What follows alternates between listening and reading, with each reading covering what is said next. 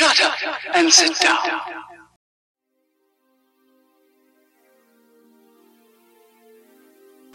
Hello again, everyone. Welcome back to the Book and Man podcast. It's been a little while. I moved house. I was without internet for a while, which was frustrating in this day and age. It worked, it didn't work, it worked, it didn't work. Lots of engineer visits, lots of pains in my arse. And it appears that I'm now up and running fully, so I'm able to get the ball rolling once again with the Book and Man podcast. So in this episode, I don't have an interview ready. As I say, I've been without internet. I've not been able to do that, so I don't have an interview. But I did want to get a podcast up. There's been so much going on in the world of wrestling, so I just wanted to have a little chat and get a podcast out, get something released, and then we'll have some interviews to come in the next few weeks. So what has been going on? So it was WrestleMania, which was quite a slog of a week to get through all of that wrestling content. I tried to watch as much of it as I could. Some of it I kind of zoned out on a little bit, but I watched both of the NXT TakeOver nights. I watched both nights of WrestleMania. I watched on the NXT UK show. I watched the main event of that with Volta and Rampage Brown, which was terrific. And that was about it, really. I didn't watch much of the Hall of Fame. I didn't watch much of the WrestleMania SmackDown or anything like that. So I was just a bit burnt out from those. But we'll just run through a few little notes that I made whilst enjoying the week's festivities. So with an NXT, it bugs me a little bit with NXT because there's lots of talented guys, but I feel like it's lost its way, it's lost its personality, it's lost its... it had a certain feel to it before. It was very much the not renegade as such. It was just the kind of, it had an indie feel to it. It was indie, but it had the production of WWE, so it just ticked all the boxes for a lot of people. I feel like there's still elements of that, but now it just feels like a third brand that I don't know. It just seems to have lost its way a little bit. A couple of notes I noted here. Volta against Ciampa, for me, was the match of the entire week. I absolutely loved it. Really enjoyed both guys' work. I think it's really good. The first night of the Stand and Deliver takeover, Kushida was against Pete Dunne. That was it, Pete Dunne. That was a decent opener. I can't really... Pete Dunne's really good. Kushida's really good. I can't see either of them really getting above much higher than the level that they're at. I can't see either of them being big stars on the main roster. I'm happy to be proved wrong. I just can't see them. I don't think that Pete Dunne is good enough. He's not a good promo. I just think there's something missing with him, even though his matches are very good. And Kushida I really like, but I don't know. I just don't. Maybe I just don't trust the WWE system once certain people get to the main roster. But the fact that neither of them have managed to crack top guy status in NXT tells me that they're probably not going to get that far on the main roster. So this seems like the right kind of level for them, competing a high level in NXT, North American title maybe, that kind of level. But I can't see either of them really going above that level, unfortunately. I enjoyed the gauntlet match to an extent. Bronson Reed won that. I'm really happy that he won that. For me, I'm a big fan of his, and I was hoping that he was going to go on to night 2 and beat Johnny Gargano for the North American title, but that didn't happen, which is a shame. For me, Austin Theory with Johnny Gargano. I know, I apologise. This podcast is going to be a little bit all over the place. I'm just kind of reading from some notes that I made and kind of going off wherever I feel like it, and whatever pops into mind. Austin Theory to me has a bigger. I think he'll be a bigger star than Johnny Gargano eventually. I think a bigger positive in him. I think there's more chance of him returning to the main roster with the push than there is Gargano ever getting a push on the main roster. I just can't see that happening because he's boring, quite frankly. It's I don't know. I don't like the way. I don't think any of it's particularly good for any of them. Gargano was tolerable as a babyface and just really dull as a heel. So I'm yawning on my own podcast. I am tired. It has been a long week.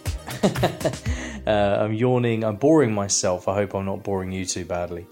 I'm not a fan of Karrion Kross. A lot of people are. I know he's got supporters. The entrance, the whole thing is cool, but I don't know. I don't actually think that when crowds come back, I don't think they're going to get behind Karrion Kross on an NXT brand.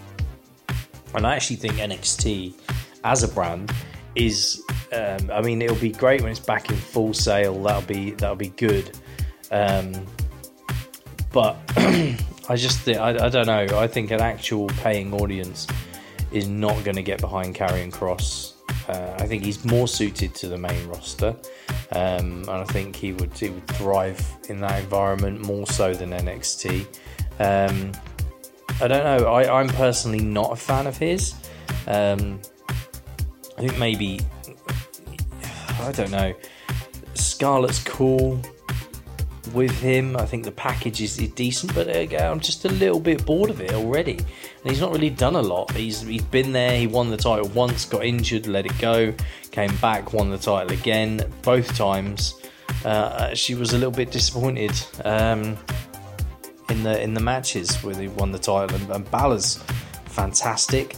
And Keith Lee was fantastic, who he won it from before. And I think he's actually, with Keith Lee, the match was quite boring, and we've seen Keith Lee have some absolute bangers with other big guys, and it was just a little bit flat for me.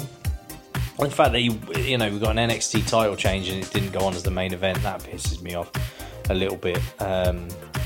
It should have gone on as the main event and not the Kyle O'Reilly, Adam Cole fiasco that I'll get to in a minute. I've got noted here that women's tag team championships are pointless across all brands. And it's not because I have anything against women's wrestling. I don't at all. It's more so that what they do with these titles, they're thrown together tag teams. They're an afterthought in a lot of cases, and they're just, I don't know, they're given to people that they've got nothing else for, not because these people deserve the push, not because these people are getting a spotlight. They put the tag titles on them because they don't want them to win the main title, but they want to give them something. And everyone's a thrown together tag team for me. There's none that really feel like teams. A lot of, if you look at tag team wrestling, there is an element of teams being thrown together. I mean, the SmackDown tag team champions are Bobby Roode and Dolph Ziggler, and they were kind of thrown together, but in the time they've been together, they've become a proper team, matching gear, matching gimmick. They look and feel like a tag team now, and that's great, and they're really, really good. I feel like in the women's division, there aren't many that feel like an actual tag team. They're kind of just thrown together. Shotzi Blackheart, Ember Moon, thrown together tag team. They haven't got a tag name. I know they don't necessarily need one, but I don't know. I just feel like there's not many tag teams. And on the main roster women's tag titles, Shayna and Nia have held them forever, and no one's really that interested. The fact that in the lead up to WrestleMania, Nia and Shayna were featured a lot on television, and they were having matches against the champion and challenger in the singles. So they had a match against Asuka and Rhea Ripley on Raw, I think. They had 2 pay-per-view matches against Sasha Banks and Bianca Belair, and it's like, get your own feud. Like, just establish. If they'd have took the time to just establish real challengers for the tag titles, then there could have been a match at WrestleMania that was worth my time. But as it turns out, they did a gauntlet on night 1. I know I'm jumping ahead to WrestleMania, but they had a gauntlet on night 1 with a bunch of teams that were either thrown together or no one cared about. And then the team that won it had been presented as heels for ages. And then they go on to face the heel champions on night 2. And it's just... it makes no sense. It makes no sense whatsoever. So that's kind of disappointing overall with the women's tag titles. I think it's an absolute shame. I'm a fan of certain teams. I'm a fan of the Riot Squad. They've been a team for a long time. I would really like Ruby Riott to get a singles run and actually get a bit of a push. I think she's really underrated. Iconics, man. I will get to the releases from WWE, but the Iconics were a proper team. They felt like a team. Everything they did was, we are a team. And then when they were separated, for ages they didn't really have anything for either of them, whilst setting up new teams. Like, they split up the Iconics and then made Mandy Rose and Dana Brooke a team, for example. And fair enough, they're getting matching gear and all this stuff. But Mandy Rose had spent all that time doing the thing with Otis just to be transferred over to Raw, stuck in a team with Dana Brooke, and kind of replacing on the roster the Iconics. And the Iconics, I'm yawning again. This is really unprofessional. I don't care. I'm not trying to be professional. I don't make any money from this. I just ramble, and if people listen, they listen, so they can listen to me yawning. It's been a long week. Yeah, the Iconics, it's such a shame. For me, they were one of the few tag teams that existed on the roster, and I wish that they had stuck around and been given more of an opportunity as a team. And despite them having a match where if they lose they have to break up, they could have put them back together. They could have rectified that somehow. But hey ho, that's life. What else we got here? What else was on NXT? Io Shirai and Raquel Gonzalez. I actually feel like it's too soon for Gonzalez. I don't actually think she's there yet. I think Io Shirai did a good job in this match of making Gonzalez look good. Io Shirai for me is boring. She does some cool shit, but boring. And I don't watch a lot of NXT. I watch enough of it. I kind of find myself just watching the sort of takeovers and things, and anything that anyone highlights to me to watch.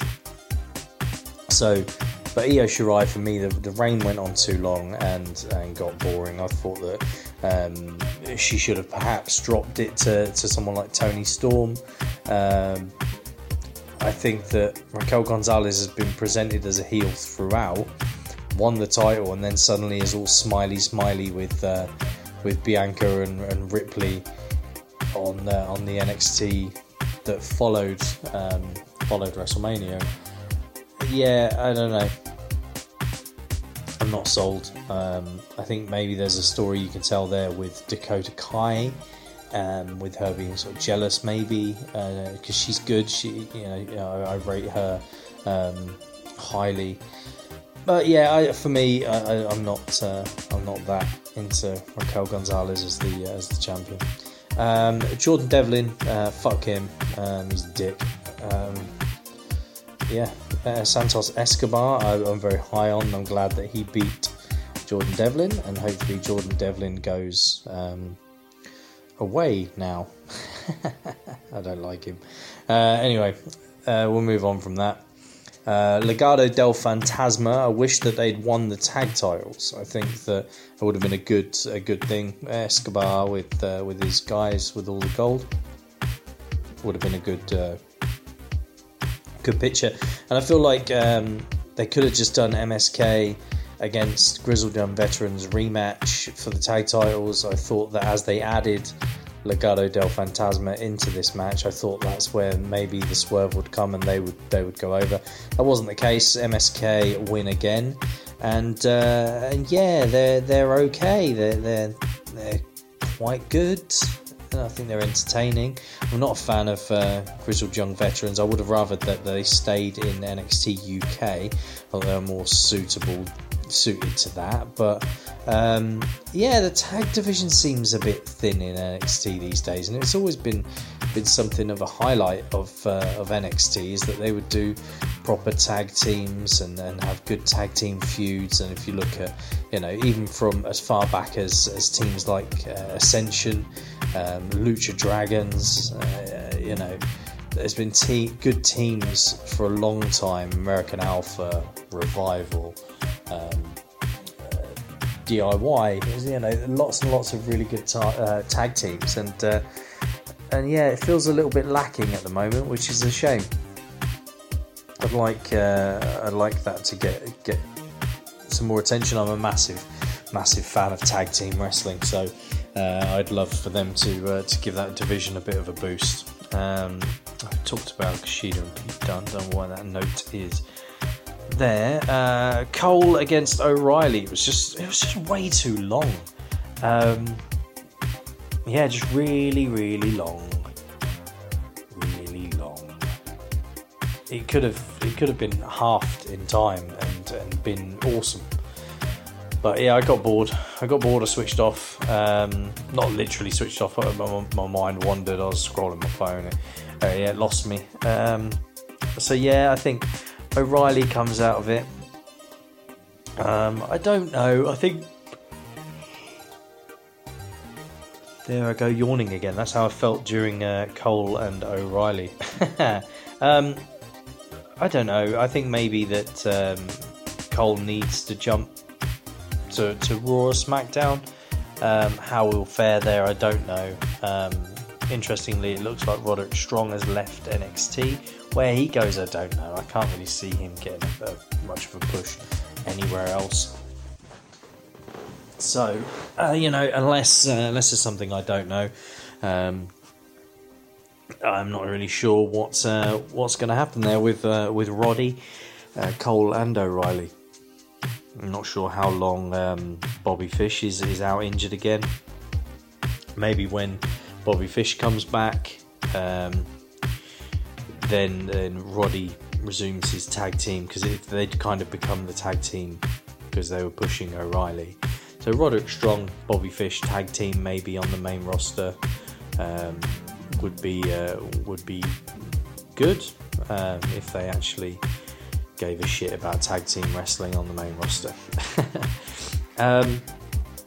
It's a shame that Balor lost. I said earlier I'm not a massive Karrion Kross fan.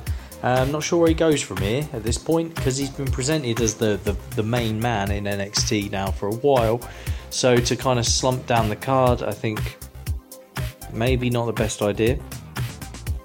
Perhaps he moves back to the main roster, but I don't really want that. I don't really want him to do that if he's just going to be in limbo again like he was on the main roster before.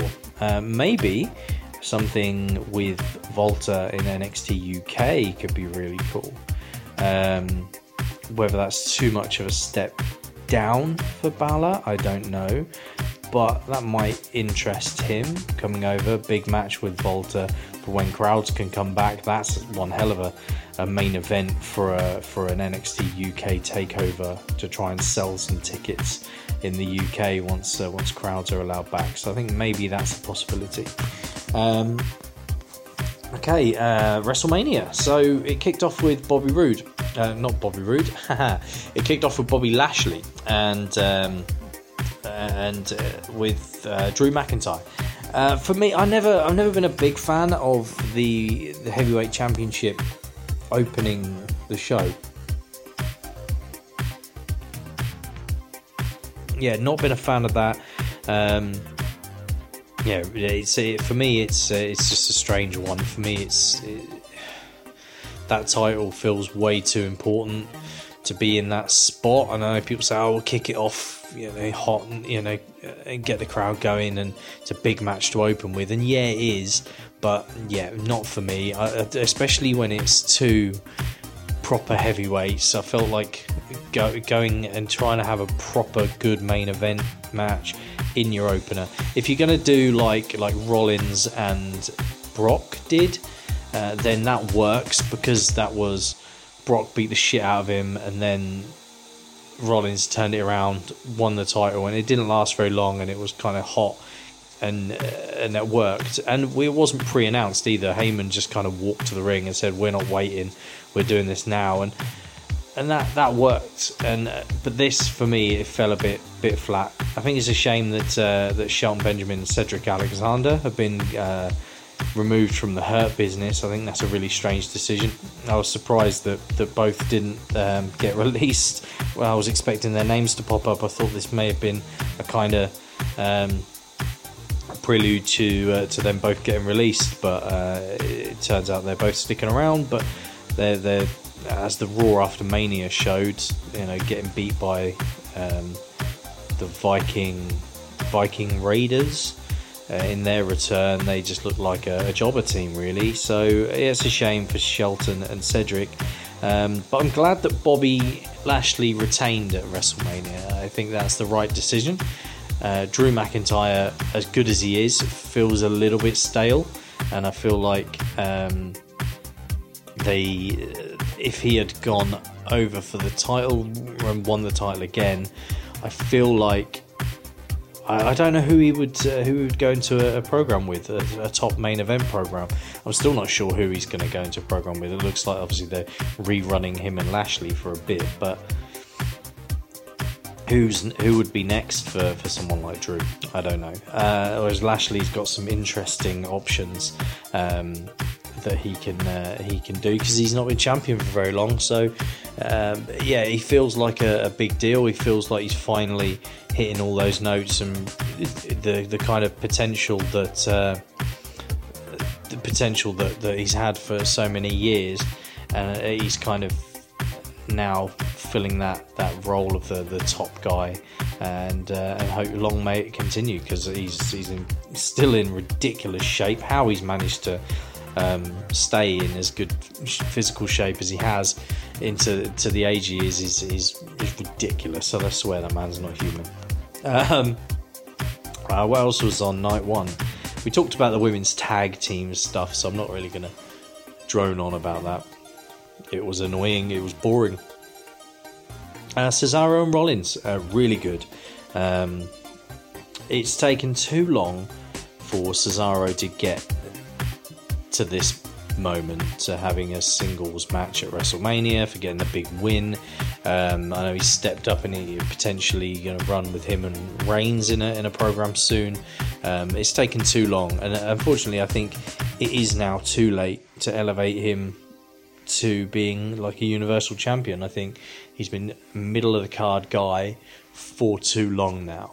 I think he can settle into that kind of spot just below the main event, worthy kind of challenger, always there, always a threat, but maybe not gonna be a top guy. So, but him and Reigns for me sounds really good, and I think they'll do a very good job of making Cesaro a believable threat to Roman Reigns, and that's a match that I'd be very much looking forward to.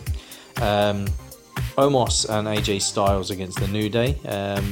This worked for me.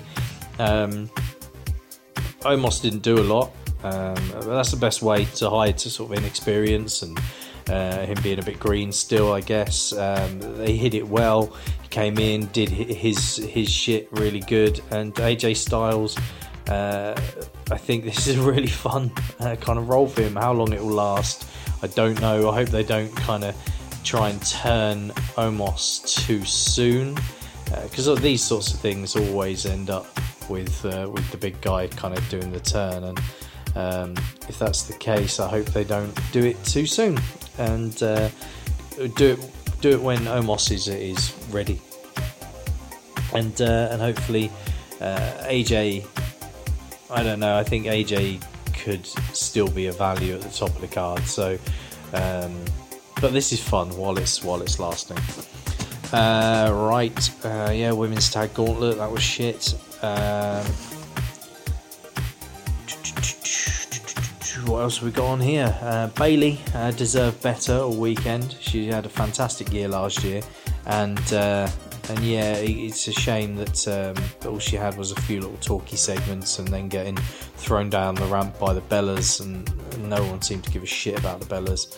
There was a rumour that Becky Lynch was going to be on the show involved somehow with Bayley, so I think when the Bellas came out, everyone was a bit disappointed, so they booed them, but fuck the Bellas. So it was just a misuse of Bayley. She deserved better on WrestleMania weekend for sure.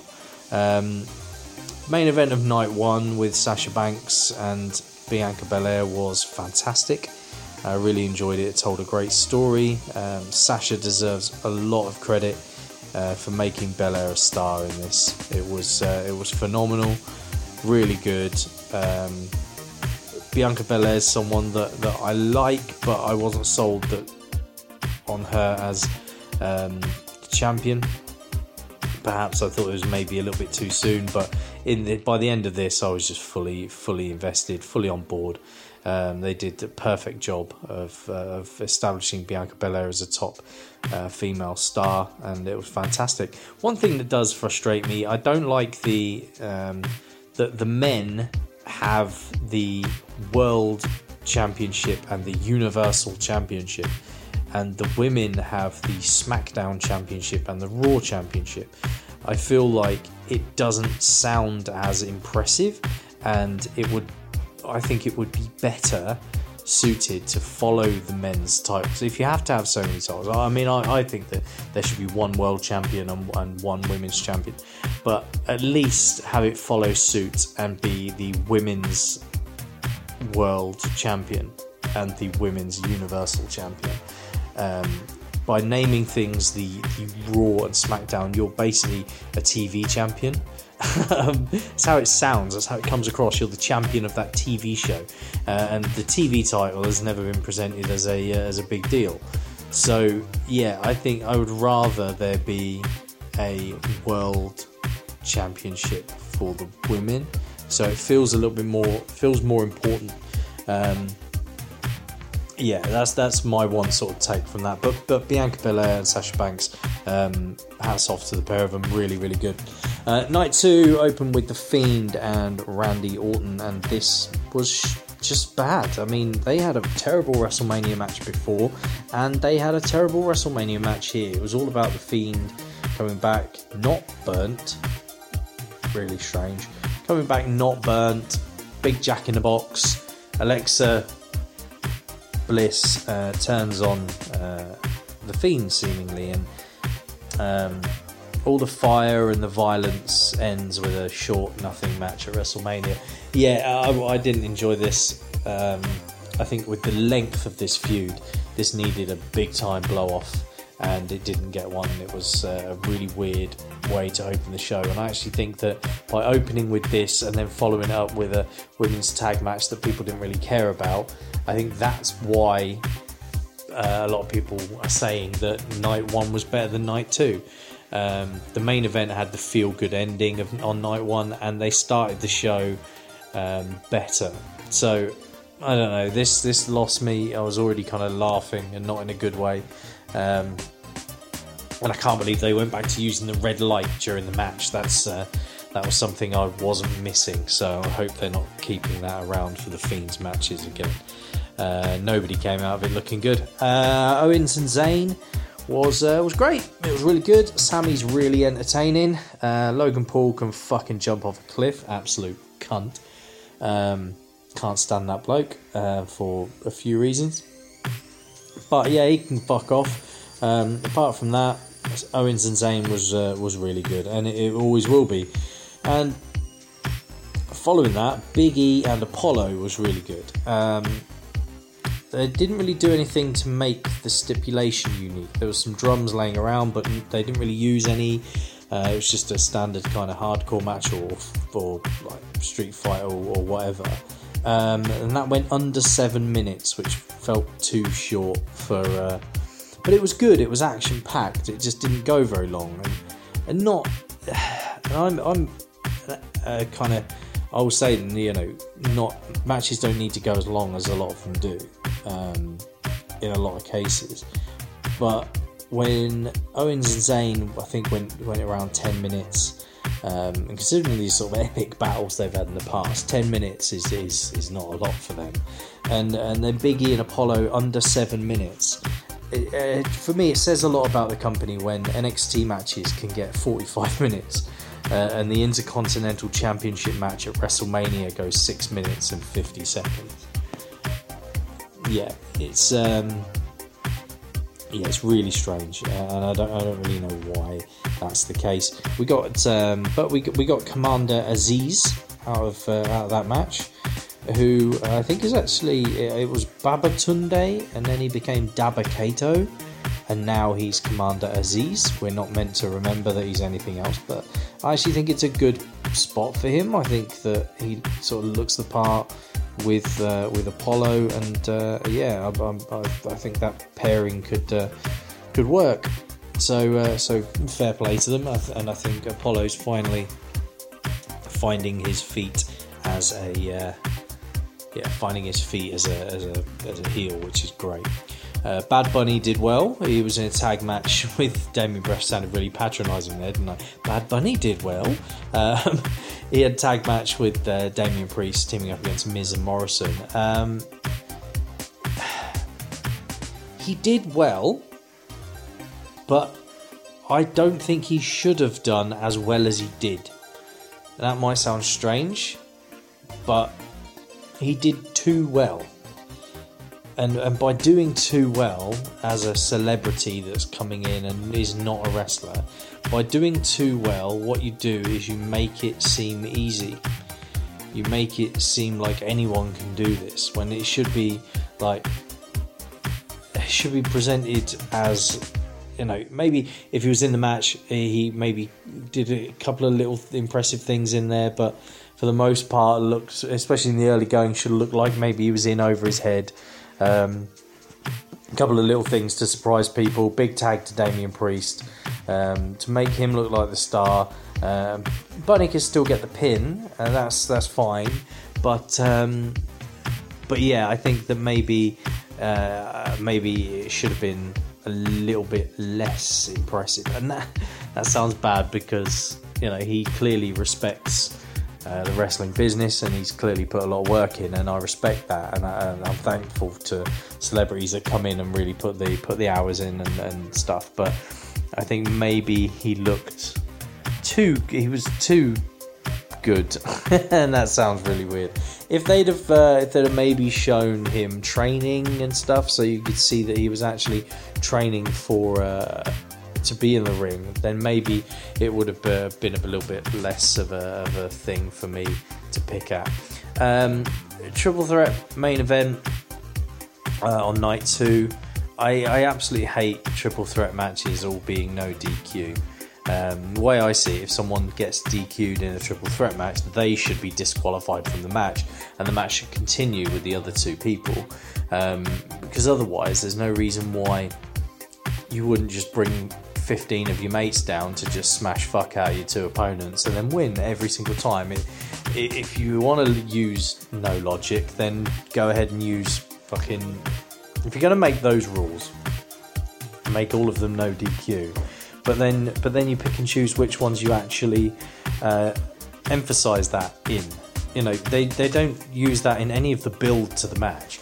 If they'd have gone through the build of the match, talking about how not only is Roman Reigns at a disadvantage because he doesn't have to be pinned and all that kind of thing, but also it's no DQ, and actually emphasise that in the build-up, then fair enough. But just this is a triple threat match, and then on the night, but remember, it's triple threat matches are no DQ. It's like, it fucks me off. I think it's stupid. I think it's a silly rule. I thought Bryan was in there pointlessly, and I'm a big Daniel Bryan fan, and I think he's phenomenal, and I love watching him wrestle. But for me, this would have been better as Reigns against Edge without Daniel Bryan in there. I think Daniel Bryan could have been placed elsewhere on the show, but in this instance, I would have preferred these singles. Singles between Edge and Roman for me would have been better. I kind of booked something kind of similar in my WrestleMania. In my WrestleMania sort of guessing and what I would book. Booker Man books it. And what I would book for WrestleMania, I remember saying something similar about Edge not winning the title at WrestleMania could then lead to Edge going heel after WrestleMania, but they kind of pulled the trigger on that. And I'm not really sure where he now sits. Is he a heel? Is he not a heel? Is he still in the mix? Is he going to kind of disappear for a bit? I don't know. Raw after Mania was quickly back to business as usual. WrestleMania Backlash is where we're heading next, because Backlash was not an obvious enough title. Slapping that WrestleMania name on the pay-per-view is not going to make it better. Drew and Bobby rematch, I think is where they're going with that. I don't know, I'm not really that interested in that. I think Drew needs fresh opponents. Maybe somehow switch him to SmackDown, step up to Roman, revisit that program. Switch with Edge, maybe. Maybe Edge could come over to Raw, mix it up with Bobby. That would be good with the neck issues playing into the Hurt Lock. It might be a cool story to tell there. Edge against AJ. There's a little bit of history there from his return in the Rumble. But Edge and AJ would be really good as well. Edge and Sheamus would be good. You know, there's matches for Edge there, and Drew mixing it up with Daniel Bryan and Cesaro and Jey Uso, Roman Reigns, Kevin Owens, Sami Zayn, all of those guys. You freshen up a lot of guys with just that one simple little switch. Potentially Cesaro and Reigns, which is tasty as fuck as a feud. To be fair, a match between them I think would be an absolute banger. So hopefully they go that way. Maybe they hold off on that for a little while because they like doing rematches. So maybe we get another Rollins Cesaro match, although I don't think we need it. Maybe that's the way we go. Anyway, releases. So a lot of people have been released from WWE. It's kind of the big news. Samoa Joe is one. Rumour is that WWE wouldn't clear him. He wants to wrestle. They weren't going to keep him around to wrestle, so they've released him. If it means that Joe, if he gets cleared and is, healthy enough, and he's not doing himself any risks by getting into the ring, and it means him being in there, then I'm happy with it, and it'd be good to see Joe back doing his thing. I'd love to see him go to NWA against Aldis, as they've got history, or Samoa Joe rocking up and going against Jacob Fatu in MLW would be absolutely epic. But let's be honest, he'll probably just end up going to AEW, so I probably won't even watch it. I'll probably end up going there like most people do. Iconics I mentioned earlier is a shame. Better off as a tag team and doomed when they split up, to be honest. Peyton Royce, I believe there's a sort of theme. A lot of people seem to think that all these people that have been released will just go wherever their partners are, which seems, I can see the logic. But I hope maybe that's not the case. Peyton Royce, I believe, is with Shawn Spears in real life, outside the ring. So she would possibly end up in AEW with him. but they don't. I'd like them to reform Iconics, and AEW don't have a women's tag division really. So I'd actually prefer that they went to Impact, where they can compete in a proper tag team division. Impact is pretty good, and I think that would be a good fit for them. Also released, Chelsea Green was released, and a lot of people were like, oh, well, she'll go back to Impact because her other half is Zack Ryder or Matt Cardona. But I actually think AEW would be a better move for her, as it's a new environment, new opponents, and she's better than a lot of what they've got there in the women's division. So I think she'd do really well there. Another one that sort of links with their partners is Mickie James getting released, so she'll likely end up in the NWA with Nick Aldis, and I think that would be a really good fit. I think she'd do really well. I'm not sure how long she's planning on staying in the ring, but a nice run with the NWA women's title. Her and Thunder Rosa would be really good. Her and Serena Deeb, who's the current champion, would be really good. So yeah, I think that's really interesting. But she could go anywhere, to be honest. Also, it's believed that she was sent her belongings in a plastic bag or like a bin bag from WWE. So someone got fired over that. So that's good, because that's pretty disrespectful for them to just chuck her stuff in a bin bag. So, but that's been kind of doing the rounds as news as well. Who else was released? Let's have a look. Kalisto. I'm not surprised he was let go, because he's not really been doing anything for a while. But I'm surprised that they couldn't find something to do with him, because I actually thought he was really good. Yeah, they tried pushing him on a few occasions. Yeah, I'm not really sure what the hold-up was in pushing him. It was strange. He kind of seemed to lose his push, or lose getting used at all when Mysterio came back into the company. Maybe that's a kind of conscious thing, because they're both kind of short, cool mask, wears the kind of contacts in and stuff. Maybe that was part of it. I don't know. I could be reading too much into that. But yeah, I liked Kalisto. He fucked up a lot, but he's really good. So I hope he lands somewhere that I actually watch, because I like him. Bo Dallas, not a shock, even though he's related to Bray Wyatt. It's not a shock that he was let go. I read that his last televised match was Crown Jewel in 2019, so it's hardly a surprise if he's just been turning up and eating the catering and going home. No surprise. Yeah, no surprise whatsoever there. Wesley Blake was let go. I don't really have anything to say about that. It's a shame it wasn't Riker that was let go in his place. Let's just leave that there. Tucker from Heavy Machinery, or used to be Heavy Machinery.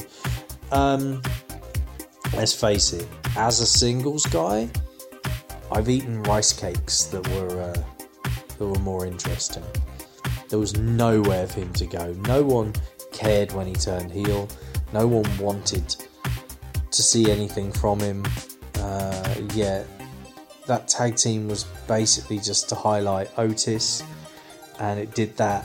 And yeah, I don't know. I feel bad for him, because they were brought up as a tag team, and they could have kept them together, considering now Otis is just in another tag team. And let's face it, Chad Gable, it's nice that he's getting used at all, but he should be doing something. Chad Gable should be doing something above that, to be honest. So Chad Gable's really fucking good. But yeah, I think with the releases, there's a few that are a little bit surprising, some of them not so much. It used to be the thing every year, the spring cleaning, they used to refer to it as, and they do a bunch of releases, so it's hardly surprising. I remember it used to happen quite a lot, and now everyone's up in arms all the time, and it's like, well, they sign people so much, they sign so much talent, that there's only so many spots, and and you can't keep people forever. And if you don't have plans for them, then it's a business. You have to let them go. And yeah, it's a bit shit that they'll talk about it's a cost-cutting measure. It's not a cost-cutting measure. They don't see anything. It's not they don't see anything in them, but they don't have anything there for them. And, you know, they're just going to fall further and further into obscurity. So they might as well get let go. Some of them will go on to be successful elsewhere, and others will go into other lines of work or you know, whatever. But you can't just keep people around forever. You know, every month or so you see, oh, this is the next batch of performance centre signings. Well, you can't just keep bringing people to the performance centre and then they come up to NXT and then all the people from NXT go up to the main roster, but then never release anyone because the roster just gets bigger and bigger and bigger and bigger and bloated and bloated and bloated. And you end up with a show like AEW Dynamite where you have to put everyone in factions just because you've got to get everybody on fucking TV. Anyway, MLW continues to be really good. I still watch that every single week. They've just announced a new TV deal with Vice, which is the channel in America that's made the Dark Side of the Ring documentaries, which have been absolutely superb. If you haven't seen them, then you should be watching those. Yes, MLW signed with Vice. That should be really good for them. NWA came back. They've been, for me, struggling. Outside of Nick Aldis, they've got no real draw there. Bringing in someone like a Samoa Joe or an Andrade, which has been teased on Twitter and stuff, would boost their interest. I feel like they need to take the belt off of Aldis.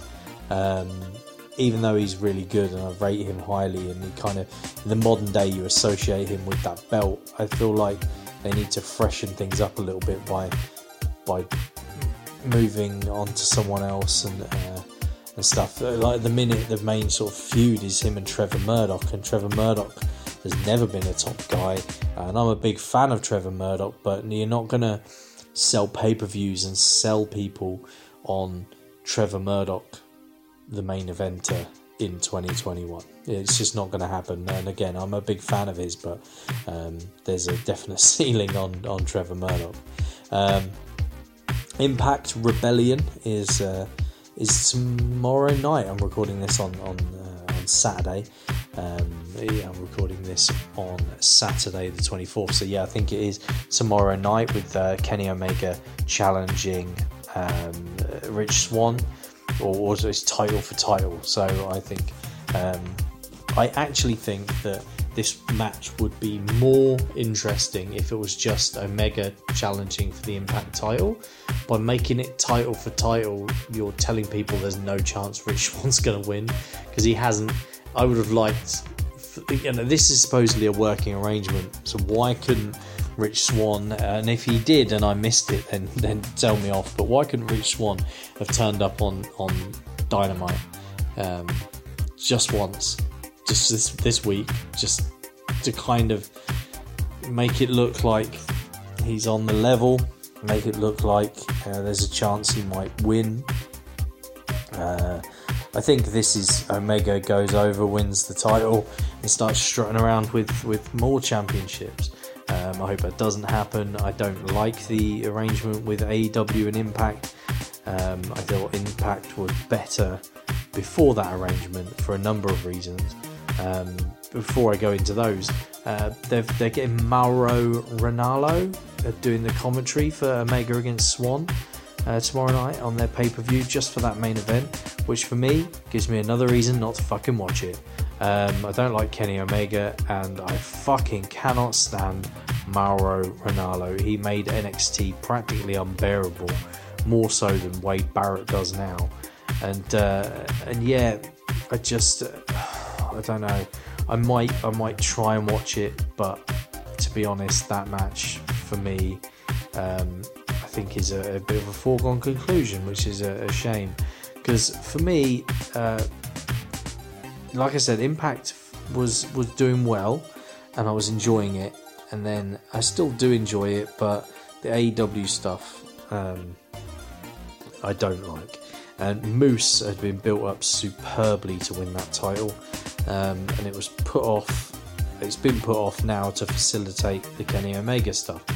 Moose had been built up and built up and built up, and he went title for title with the TNA title and the Impact title against Rich Swann. And for me, if the stuff with AEW wasn't happening, that would have been where Moose would have won the title and been the top guy in the company. But because they're going to put the belt on Kenny Omega, they've held off on Moose. And yeah, I don't think that's a good thing. So I thought that was built up superbly. AEW itself is a mess to me. There's like 1,000 factions, and yeah, it's just messy. I'll seek out certain things if someone says, "Oh yeah, you should see this match," or whatever. That's fair enough. But I really struggle with watching AEW most of the time. One thing that I realised was people talk about Sting and how old he is. Well, at WrestleMania 17 they had a match there, the Gimmick Battle Royal, and the story goes that the Iron Sheik won that because he was too old to get thrown over the top rope to the floor, so they had to have him win it. In that match, the Iron Sheik was too old to do anything. And in that match, the Iron Sheik at that time was 6 years younger than Sting is currently. So go back and watch the Iron Sheik in that match and think to yourself, he is 6 years younger than Sting is now. Depressing, right? Yeah, so that pretty much brings us up to date with the wrestling world as such. I've waffled on and yawned my way through talking about all of that. There's some stuff to look forward to,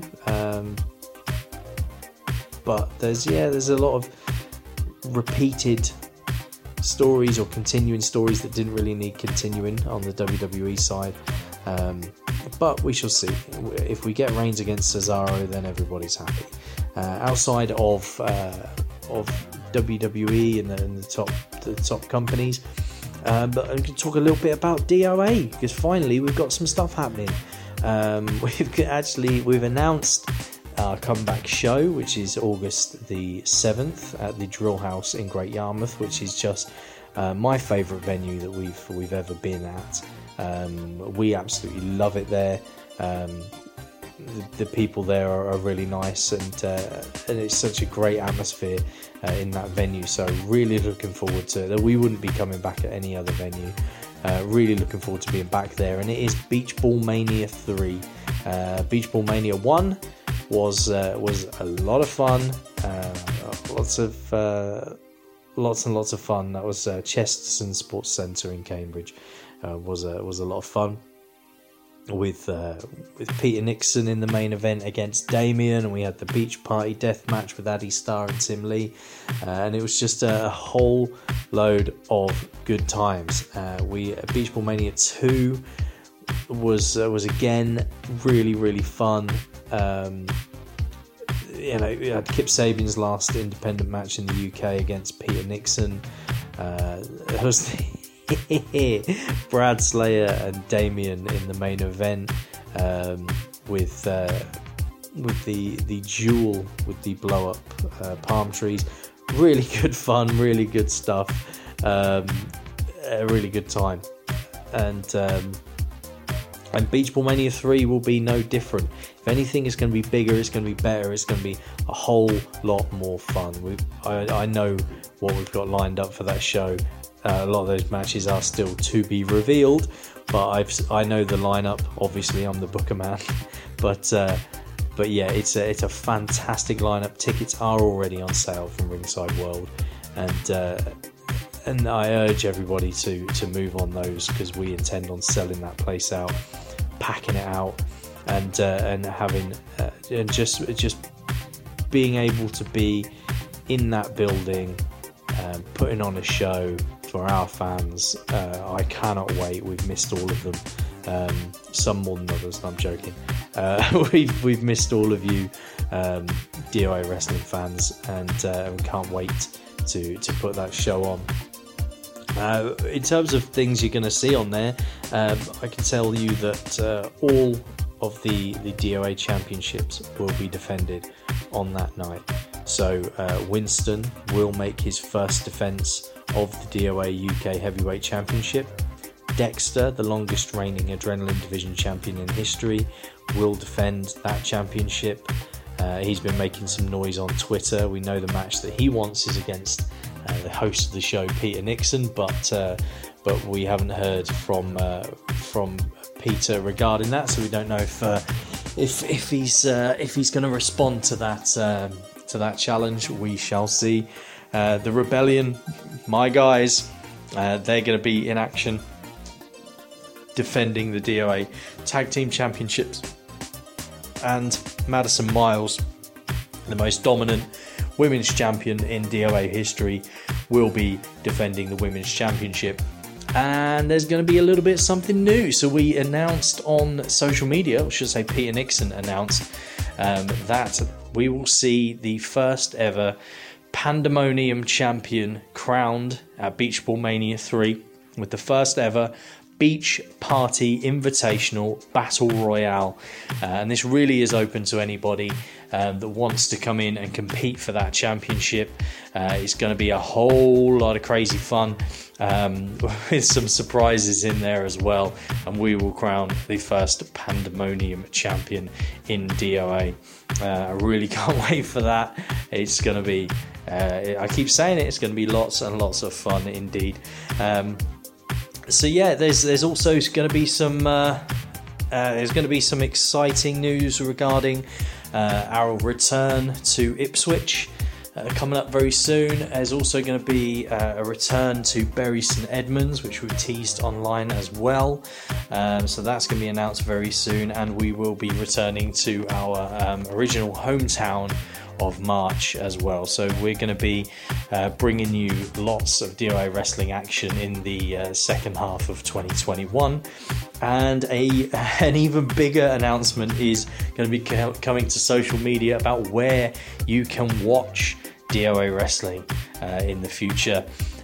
Keep your eyes peeled to social media for that, because we're really excited about it. I'm really excited about it. We're working really hard to put something together that's really gonna elevate DOA wrestling this year, and I want everybody along for the ride, because it's gonna be really exciting. We're going big. They say go big or go home. We're going big. Because we've been stuck at home for too long. So we've done that at home, now we're going big. We really can't wait to get the ball rolling. So yeah, August 7th is when you can see DOA wrestling back in action, and that's going to be at the Drill House in Great Yarmouth. Tickets are already on sale on Ringside World, but check out all of our social media at DOA Wrestling UK on Twitter. It's DOA_wrestling_UK on Instagram, I believe, and Facebook.com/DOA wrestling. Those are the social media, but also all the information, ticket links, merchandise available from onthegear.co.uk, and check out DOA wrestling.co.uk, forgot the website then, as well for updates on the upcoming shows. But for this episode of me rambling and waffling on, I'm the Booker Man, Alec Burnett, and I will see you next time with some interviews, and also a challenge has been laid out for me to fantasy book, Booker Man will book it, to rebook WrestleMania 15. I was informed. I wasn't really watching around that time. I was more of a WCW man at that time, but I've been reliably informed that it's widely regarded as a bit of a disappointing WrestleMania. So I'm going to look into that, and I'm going to be bringing you how I would have booked WrestleMania 15 next time on the Booker Man podcast. Thank you very much for listening. It's great to be back bringing this podcast to you, and I promise I won't keep you waiting as long as I did this time. Thank you very much for tuning in, and yeah, take care, stay safe.